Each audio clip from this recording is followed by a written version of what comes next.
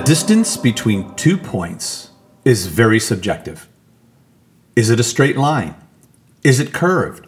What are the obstacles? Looking into the distance, there is never a clear answer.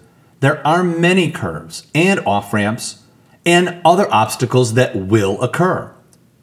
Understanding that and making a clear perspective of your goals can make the skew much easier to deal with.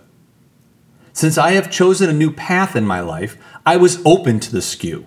Although I did not know what it would look like, but knew it would occur, it did not take me by surprise. With new ideas comes new challenges. It seemed like every single time I got to one glass ceiling and crashed through it, another one appeared ready to go. But without these skews, there would be no growth, and instead of frustration, I learned to flow with it and stuff would present itself naturally.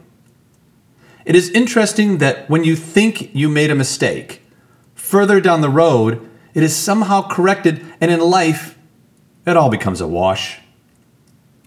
Distance leads to opportunity, perspective keeps it focused and in line, and the skew keeps it moving. All three work hand in hand.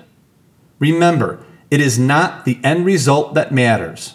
It is how you got there that counts. Aja no.